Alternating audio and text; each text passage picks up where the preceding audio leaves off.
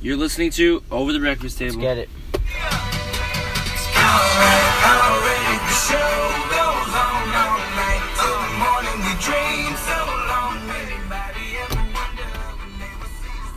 Hey, welcome back to Over the Breakfast Table, Week 8. Brand new year. Happy New Year's to all our listeners. Thank you so much for tuning in. Really appreciate it. Bright and early. Ready to give you the podcast even when we start late. It's all good. Wow. Anything for the boys. Wow, it's early.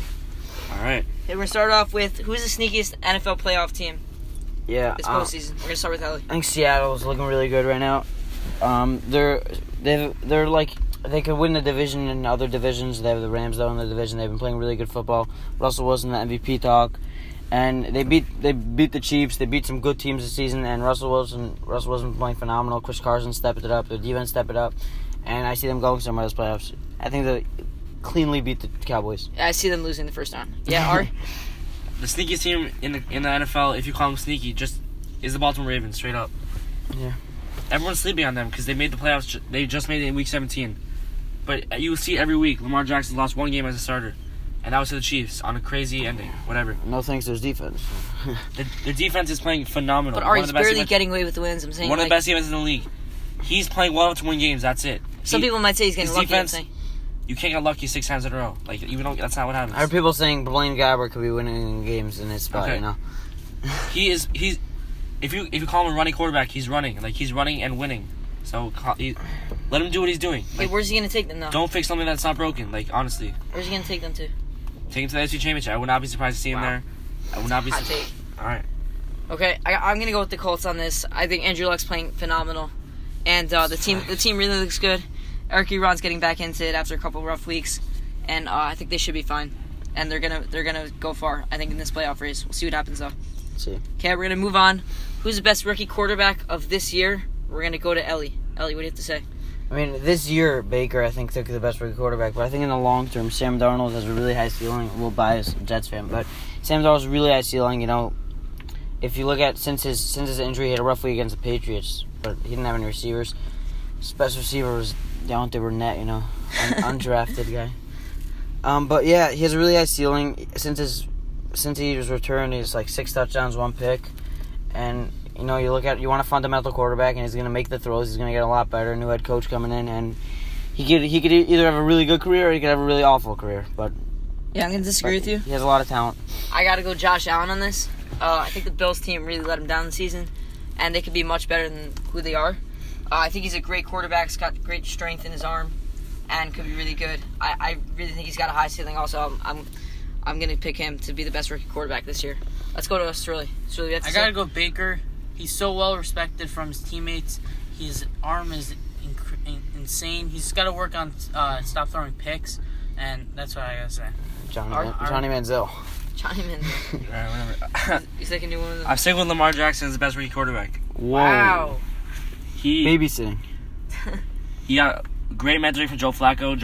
I don't know if he was happy to mentor him, but he did.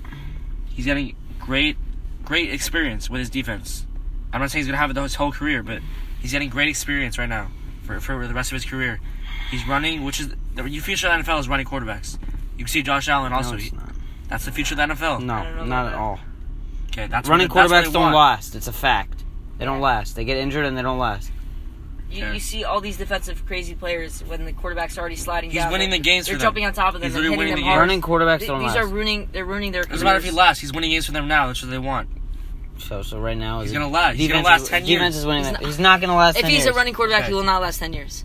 Doesn't matter if you're a running quarterback. You're gonna last. Like you're not gonna no, last. You're not. You're not. What is that? Look at these running backs. Running back span of being in the NFL is 2 years. Running backs and running quarterbacks are not. You can't compare years. running backs and running quarterbacks. But it's not. You could compare it. No, you can't. You could compare it that it's not going to be 10 years. Alright, these are facts. Running quarterbacks don't play. No, it's not. Cam Newton is not a running. Yeah. It's not a running quarterback. He's right. He fixed it up. He's not a running quarterback because he's huge. Yeah, running quarterbacks will not last 10 years. That's facts. Yeah, but Lamar Jackson can't throw.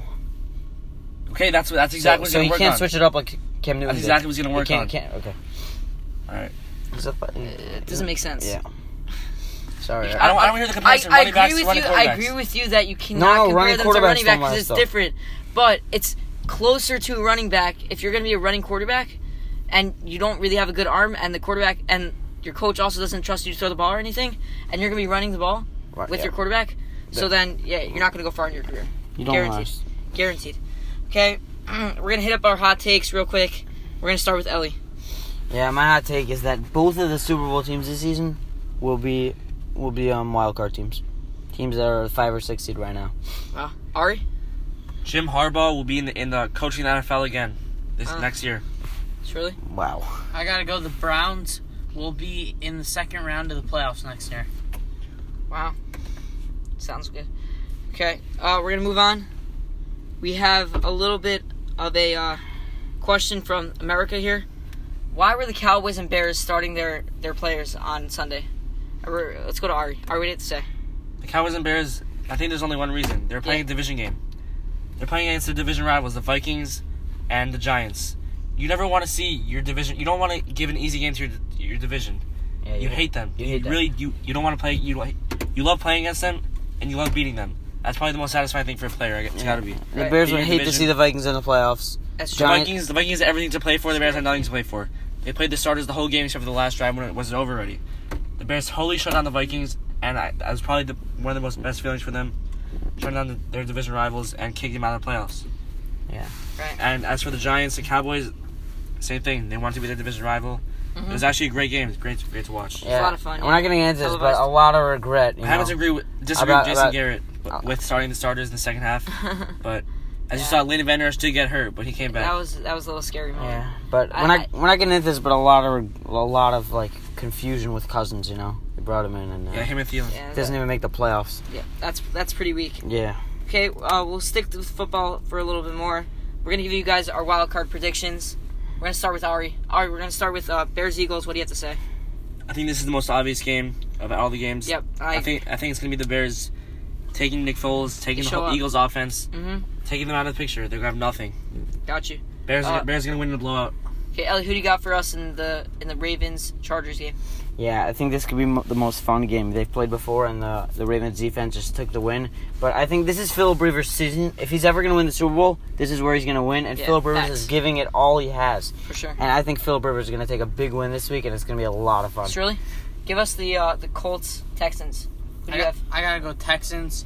I don't think Andrew Luck's got so much up his sleeve, and DeAndre Hopkins is just gonna dominate.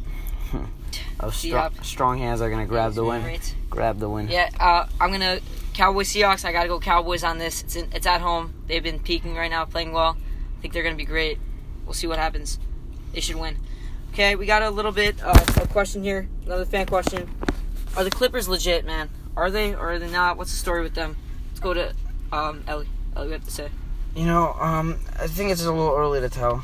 That right now they're playing really well, but I don't see them like ending with that. I think they can make the playoffs. I don't think they'll go anywhere in the playoffs, but Right, they're playing good ball this season. They're not playing great, and we're talking about next year. Next year, I've heard a lot of rumors about possibly Kevin Durant, possibly Klay Thompson, possibly Anthony Davis. They have room for a superstar right now, and if they get one, look out for the Clippers. It's true. Another force in the West. Yeah, you see the Nuggets also number 1 seed right now. It's just pretty crazy. So, yeah, some teams that you wouldn't expect me at the top are at the top. Yeah, Which is like 100%. unlikely.